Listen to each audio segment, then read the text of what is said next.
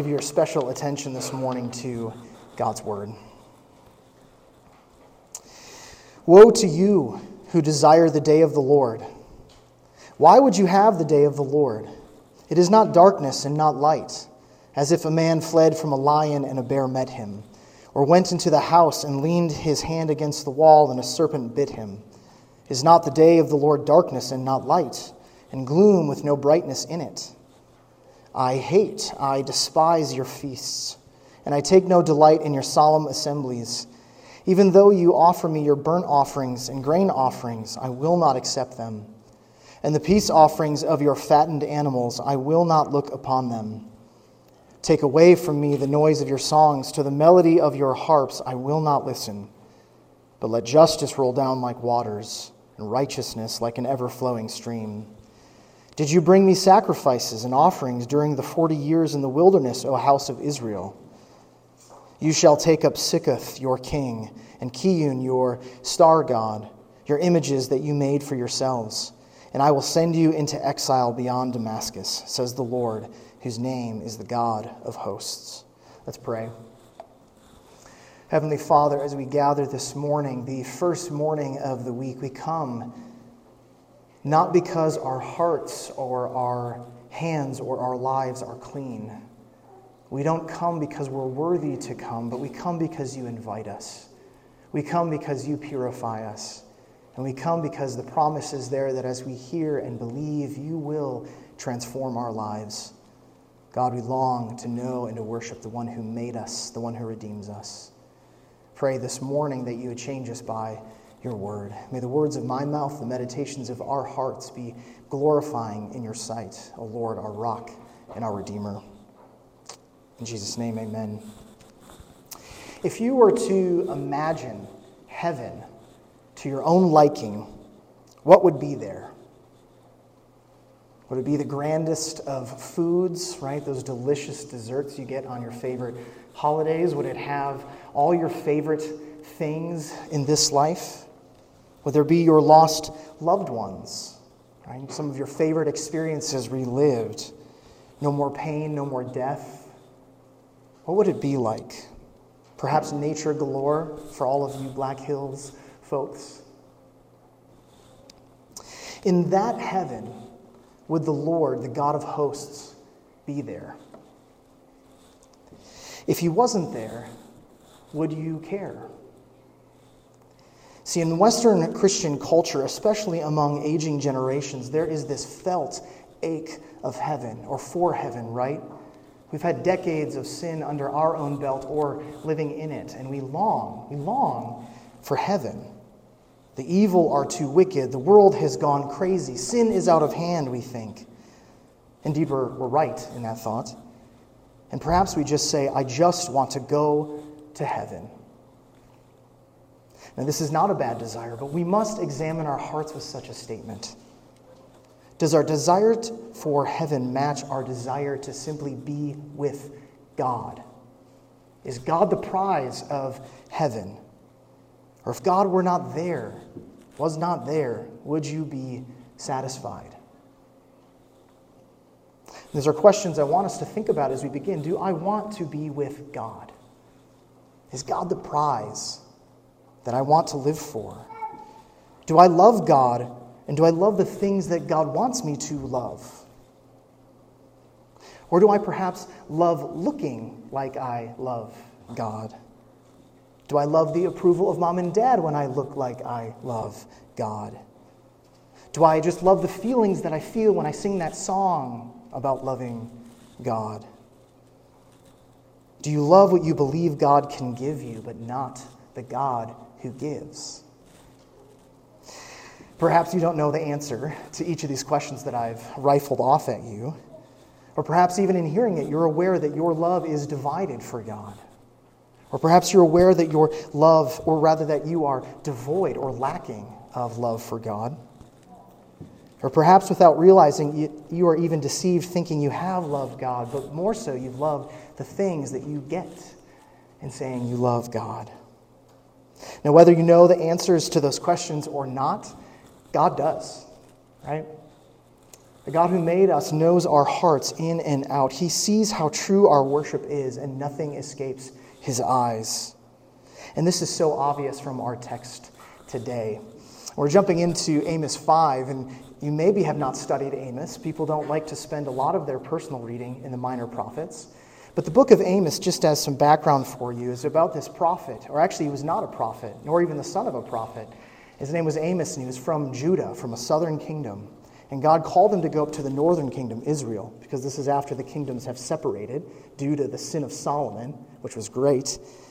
And God calls Amos to go up and say to them, Israel, though you live in peace, though you are incredibly wealthy, though there seems to be nothing wrong in your purview, it is not a sign that God is blessing you. Actually, it's a sign that God is about to curse you. It's the message of Amos. And he's speaking to Israel, saying, you believe that everyone else is going to be judged except you.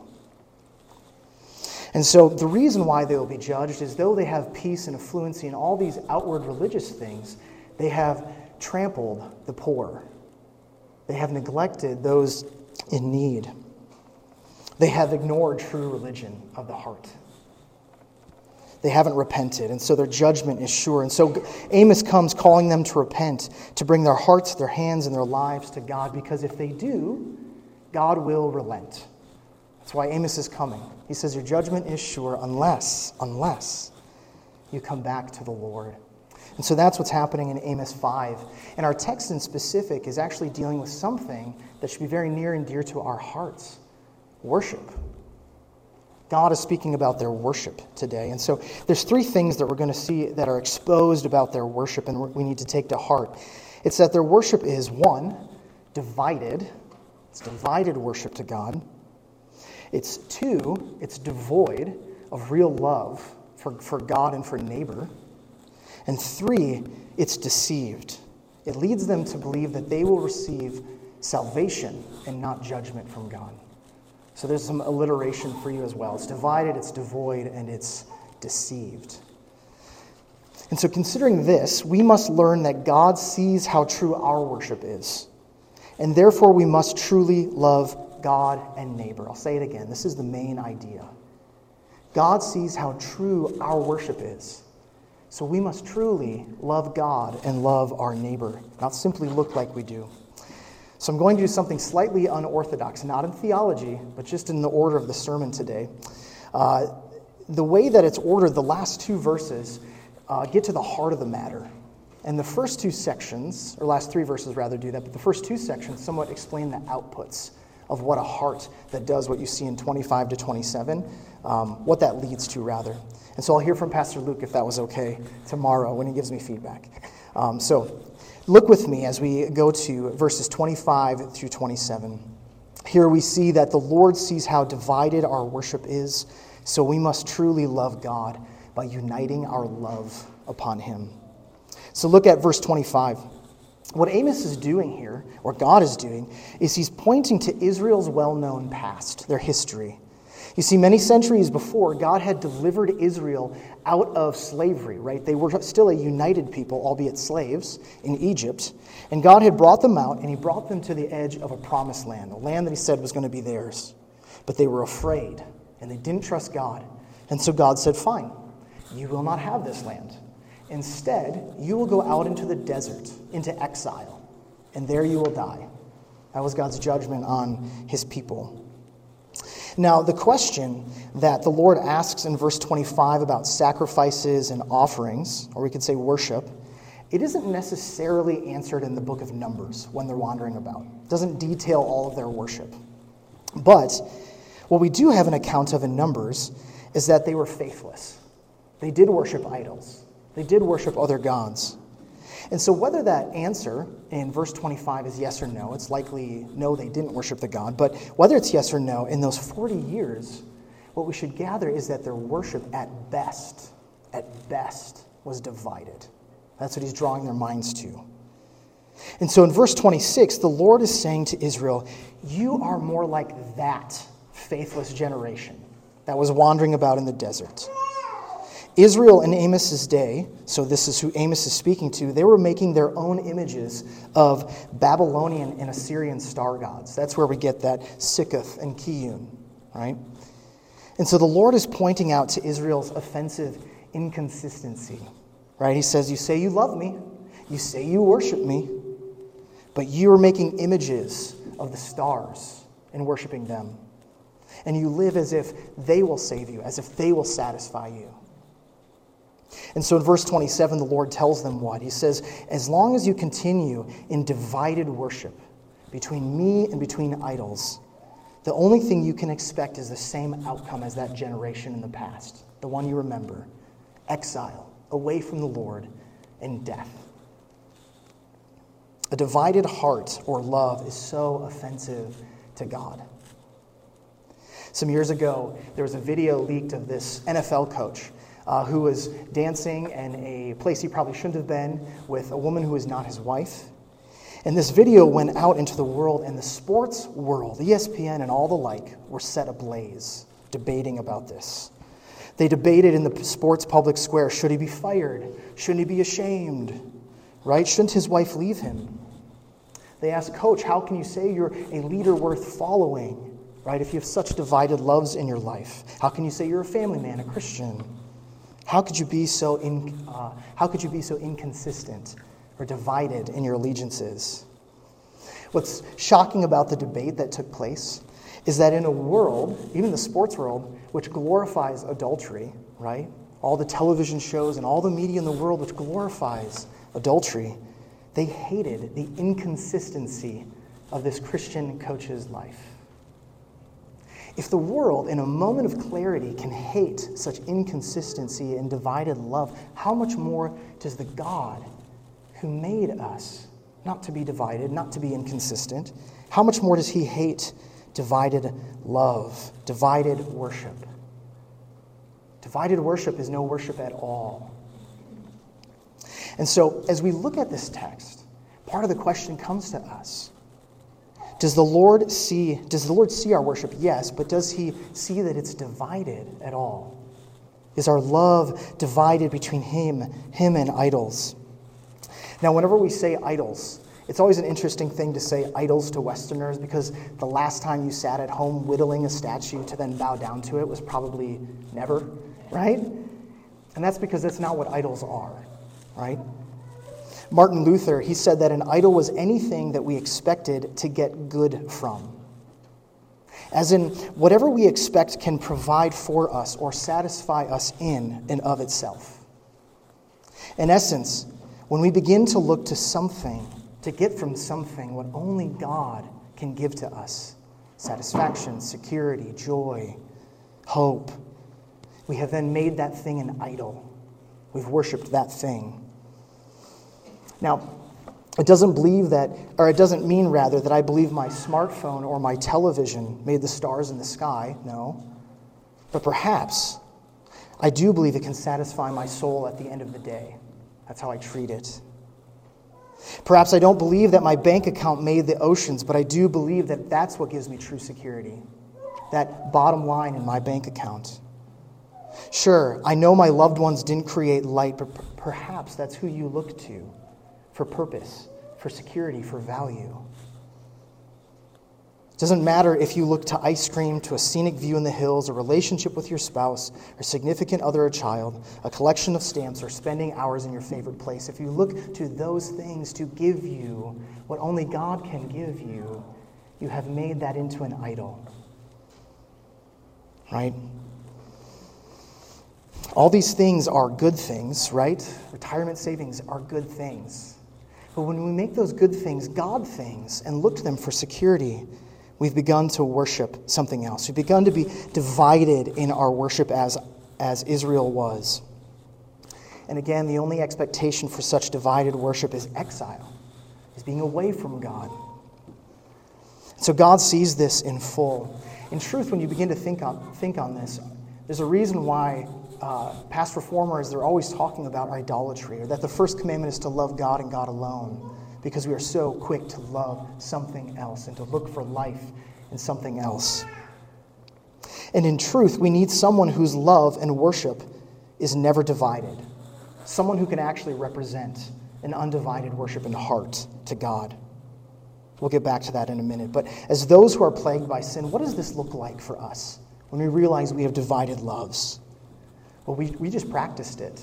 And we should practice this every day. As those plagued by sins, we confess. We agree with God. Yes, I have loved another. I have been divided. We name our idols and we confess them as sin to God. And then we ask God to do something. We ask God to unite our love on Him. To unite our love. So just as a practice this week, just pause for a moment and think about in your day, what do you look most forward to in your day? What do you look most forward to in your week? Right? When you don't get that thing, right? When you put the children to bed and they wake up and you realize you've lost the thing you've been waiting for all day, you might be treating that like an idol. Or that vacation gets canceled that you've been preparing for, planning for, saving for, you might be treating that like an idol. So what is that for you? What is it that you say, without this, life wouldn't be worth living? After acknowledging that, confessing it, saying, God, that's sin, we pray Psalm 86:11. Psalm 86:11, great little line at the end. It says, unite my heart that I may fear your name. Unite my heart. Ask God to unite your love, your heart, on God alone. So it's the first the first three verses there in 25 to 27. But move up with me in the latter, because we begin to see, what does God hate about what they do? And it's coming from an idolatrous heart. Well, verses 21 through 24, we see that the Lord sees how devoid, that's lacking, that's what that means, lacking of love, their worship is, our worship is. So we must truly love God and our neighbor and not just talk or look like we do. Now, if the God who made all things and everyone, who says that he is love himself, right, if he says he hates something, we probably want to pause and just wonder, what do you say you hate, God? And he says he hates their feasts, sacrifices, and songs. In other words, he hates their public worship. Their public worship. Public worship is what we're doing here, right, as we're gathered. This is public worship. On the Lord's Day, nonetheless. So the feast referred to their religious holidays that God commanded them to have, where they gathered to celebrate God's past victories. The sacrifices in verse 22, they also were commanded, regulated, if you will, by God.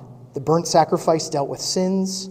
The grain offering was a thanksgiving sacrifice to God. The peace offering was meant to feed the priests and your family, and this was meant to show devotion to God, but also communion with others. And the songs they sing, what did they sing? Well, they likely sang the Psalms, right?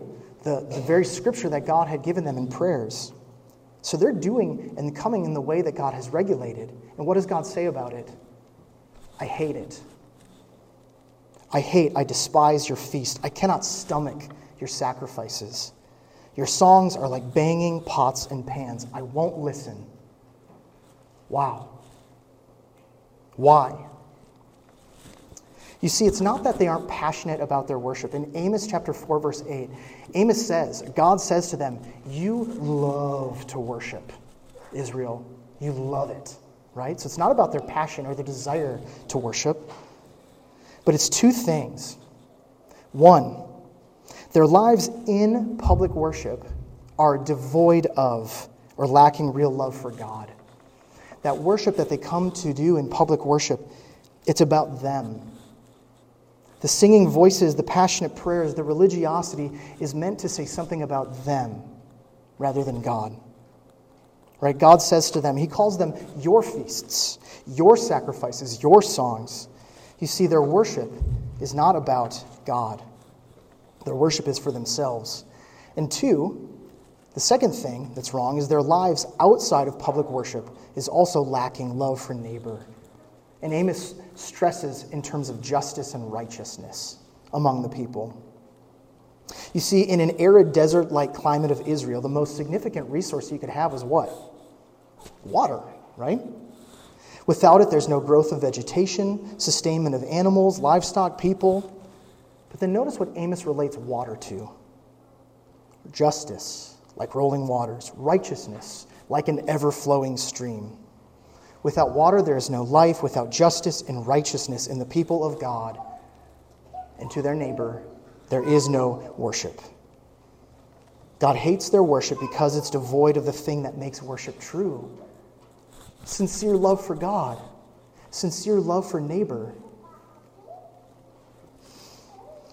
Here in Amos, justice is dealing with righting wrongs and punishing or stopping evil. And righteousness is emphasizing not just right living within you yourself, right, and following God's commands, but it's righteousness applied even to others, right, making things right in general, loving your neighbor as yourself. So in Amos, both things are emphasized in relation to the poor, the neglected, the underrepresented, and the unthought of. Now, so loving and worshiping God requires loving our neighbor, not forgetting about or being indifferent towards or ignoring them. My family and I, we lived overseas for a number of years in a predominantly Islamic country. And every year, I think it may have just started, unless I've got my dates wrong, they had a certain celebration where they'd sacrifice animals, a sheep or a cow.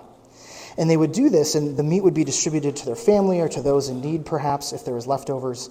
But the holiday was meant to commemorate when God had provided a ram in place of Isaac. Right? Remember that story in Genesis 22 where God tells Abraham, sacrifice your only promised son? And he's doing it to test Abraham's faith. Well, Abraham gets there and God provides a ram instead of Isaac. And as Christians, we see this story and we're like, yeah, just the way that God provides a Lamb of God for us, that we may not die for our sin, but one steps in, right? We can see the Christian tie in that story. But what was clear to my family when we lived overseas is that everyone loved to celebrate this holiday. Families gathered, there's so much joy, prayers were seemingly prayed, extra food sometimes given to the poor. But no one really knew why this was worship to Allah.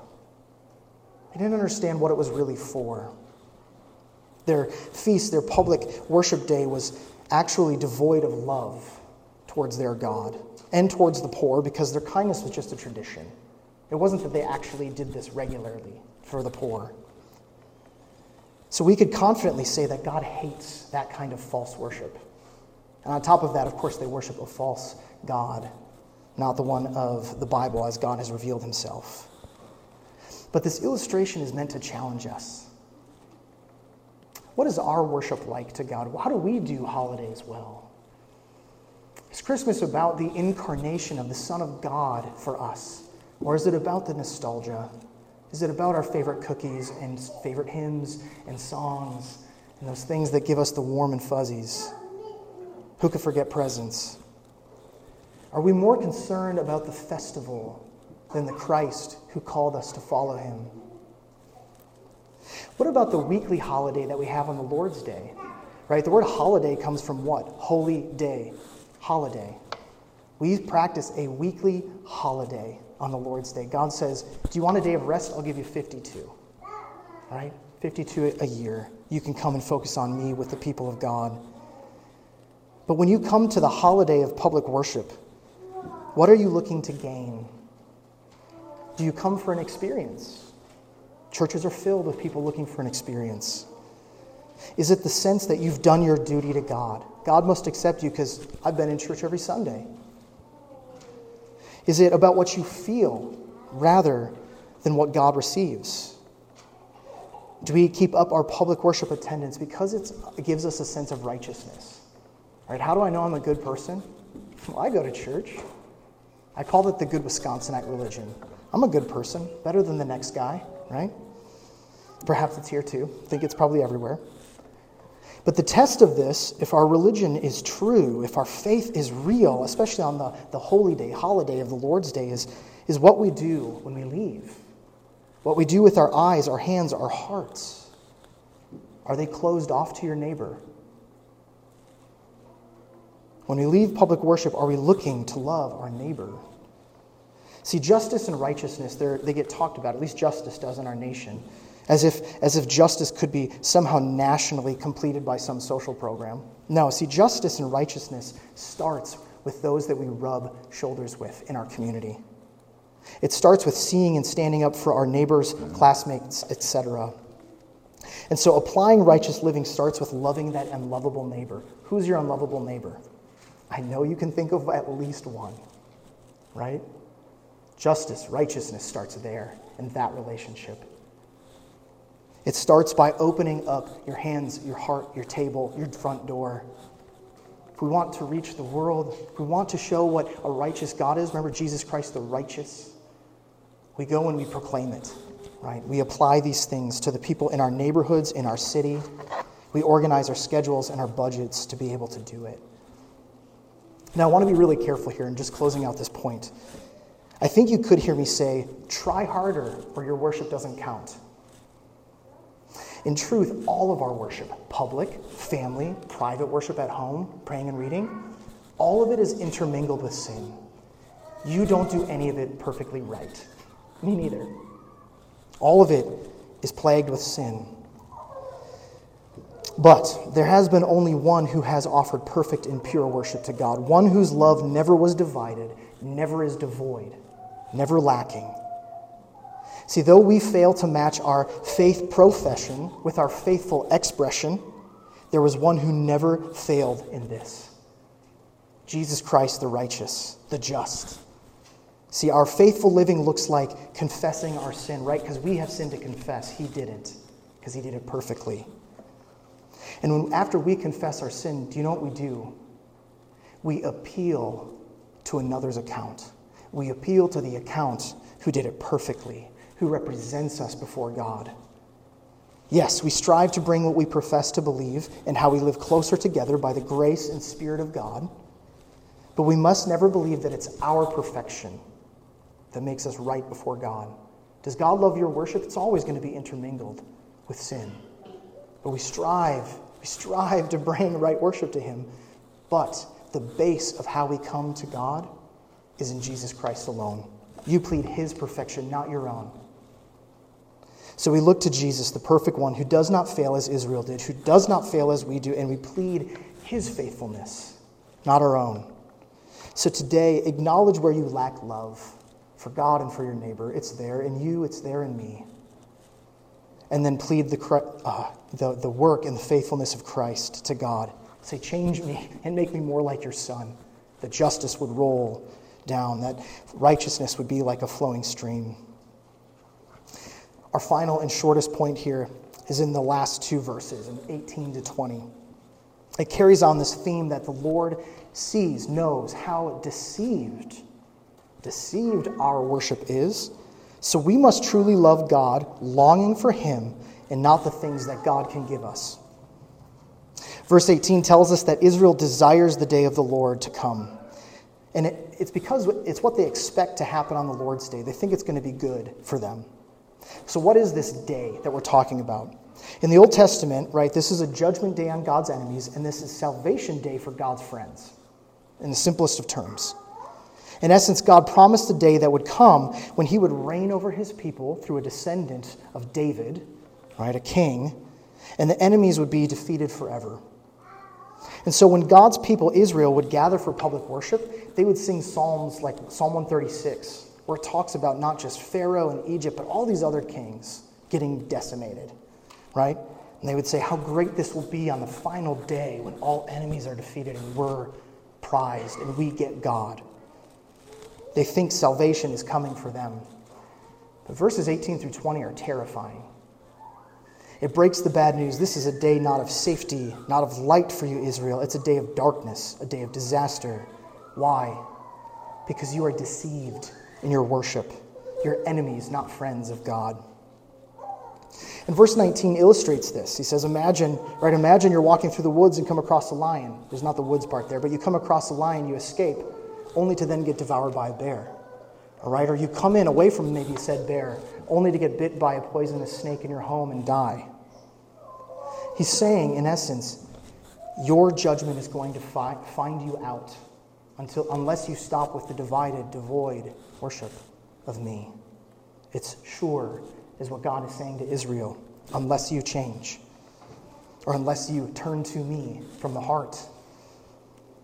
So for any of you who have played the classic board game Monopoly, you know that one of those cards that's really important early in the game is the get out of jail free card, right? Because it allows you to stay out and buy more stuff, right? Get the property you want. I remember, though, once coming across a bumper sticker with that Monopoly guy springing out right from jail. And it said John 3:16 on it. Right, you know John 3:16, right? For God so loved the world, gave his one only Son, whoever believes in him won't perish but have eternal life. And on that little bumper sticker it said, get out of hell free card.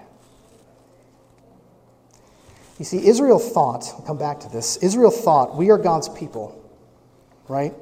We have the ultimate get out of judgment free card, right? Because God made a covenant with us. But Israel thought that they could be divided in worship, devoid of love for God and neighbor, and yet belong to God. Professing Christians need to hear the message of Amos 5. This message is for us this morning who are gathering in public worship spaces across this city and the nation. Right? Amos's message is not for the non-believing people out there, at least in this part of Amos. It's for the people who read the Bible, who come to public worship, who sing songs about and to God. Why? He's challenging us. Do you believe in God for the sake of the destruction of your enemies? For the sake of what you think you'll get in heaven? Is that what you believe it for? For the sake of a get out of hell free card? Or do you love, or rather, do you believe it because you actually want God? You actually love God. He's the prize. And do you love the things that God loves? People. See, if the best thing about the day of the Lord and about heaven is being away from all those sinners on earth, on whatever party they're in, or whatever television newscasting thing they're a part of, or whatever it might be, being away from all those sinners out there, you perhaps have believed in the bumper sticker gospel. Right? I believed in it just to get out of hell. But heaven without God is not heaven. Worship without love for God and neighbor are not worship. That's what Amos is hitting home. Israel, if they're deceived in their worship, they were doing one thing right. It says they desired the day of the Lord. They wanted that day to come. It's a good desire. And the Bible ends in this way, where Jesus is saying, I am coming soon. And John says, let it be so. Let it be so. Come soon, please, Lord Jesus. That's a good longing for us who love, for you who love Jesus, who love God. Paul in 1 Corinthians, as he's trying to convince the Corinthians that Jesus actually resurrected from the grave and how necessary this is for their Christian faith, he says this, if in Christ we have hope in this life only, we are of all people most to be pitied. Oftentimes Christians, we'll talk about a cross and an empty tomb, or Jesus where he died and he rose again, and we say, my hope is complete because that happened back there. Yes, it is. We look to that. But this is what Israel in that hope was doing right, is whatever has happened and what Christ has accomplished is meant for us to look out that way. It's to actually look to the day of the Lord and to long for it, to say there is a day coming. We hope not just in this life for it to come, but for it to be out there, that we'd actually experience it, that we'll see it. The gospel is made finally and fully real there. We mustn't only hope in Christ in this life, but we look ahead to that day with longing. And we don't look at that day for longing because we're pleading our own righteousness to God. Look how righteous I am. I should be there on that day of the Lord. No, we say, there is another. There is another who came for me. So today, if you have not trusted in Christ, perhaps you're hearing this and you're thinking, yes, the Christians are getting it. Right? All those hypocrites that I know who call themselves Christians are getting it, being tested. You too. The day of the Lord is darkness for you if you have not trusted in Christ. He came for you the same as he came for those who have trusted in him. If you will trust in him, he came for you, that is. But for you who profess Christ, examine your heart. By the grace and Spirit of God, examine your heart. We don't believe in the Bible. We don't believe in God, the triune God, just for a get-out-of-hell-free card. We don't want to just slip that one in our back pocket and go about our lives. That's not what this is about. We want to be with God. That's the heart of our Christian faith. Do you want God? We worship rightly when being with God is the aim. We worship rightly when we love our neighbors that God has given to us. So, God sees your worship truly. So truly love God and love your neighbor by his grace. And when we do so, we can look forward to that day, as Israel rightly did. We can look forward to it without being deceived. right? With real, true longing. I want to close with just one of the most famous parables in the New Testament. It's from Luke 15, right, of the prodigal son. And this is, we see God's heart. What does God want? Right, your desire is to be with him. What's God want? In that story, right, there's a father, a rich father with two sons. The younger son says, Dad, I wish you were dead. Give me all my inheritance. And the father does it, and he goes. And he spends it wildly in shameful ways. And he's starving and dying. And he says, I'm going to go back and say, Dad, don't treat me like a son. Treat me like a slave, because at least I'll get food. At least I'll have warmth. And as he heads back, what happens? The father is clearly waiting for him and watching for him, because the father sees him and runs. Something shameful for the father in that time to have done. Runs to his son, forgives his rebel son, and accepts him home. What's interesting about how that story ends is there's the other brother, right? The elder brother. He doesn't even go into the party. Instead, he's outside angry, and the father again goes to him, right? And what does the older brother say? He said, I've been here the whole time. I've obeyed you, and you didn't give me anything. You didn't give me anything. What does the father say? He says, Son, you are always with me. Yes, you are always with me. And all that is mine is yours. You see, the thing about that story is that both the younger son and the elder son didn't want the father. They wanted the father's things. They just had different strategies of how to get it. But what did the father want? You. He wanted his sons. He said, you are always with me. Israel and the elder son wanted the father's things. What does God want? Certainly to be glorified and to be enjoyed, because he's given it us all. But part of God's glory being full or fully seen on earth is, what does he get? He gets you, if you trust in the one who came for you, the real son, right? The real son. So because the Lord sees how true our worship is, we must truly love God and our neighbor, not just talk or look like we do. Because he is the God who wants to be with us, we can ask him to examine our hearts. Lord, ensure that we are not deceived. Take away all of our other loves so that we love you. And he can show us where we are devoid of loving him and our neighbor, where we focus on ourselves, where we're divided. Today, ask God to unite your heart in love. It's a work that only he can do, and he did perfectly as Christ.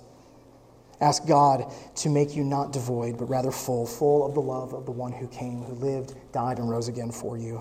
And together, we can look forward to that day that is coming, the day of the Lord, which will be light, which will be salvation. Let's look to that day together. Let's pray.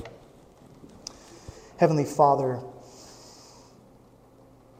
we are so quickly deceived, and we so quickly try to hold up things to justify or show ourselves as righteous, just, or worthy of being loved. And the truth is that you have loved us wholly and completely. And you have done so and shown it through the real Son coming to die for us, to represent us before you, God. And so, God, we come not with perfection in all of our works, in our hearts, in our hands. No, we come pleading the perfection of Christ. And we pray, have mercy on us. Unite our hearts to fear you, to love you, and to worship you in spirit and in truth. God, do the work that only you can do in us. We look to you, the one who loved us first. It's in Jesus' name we pray. Amen.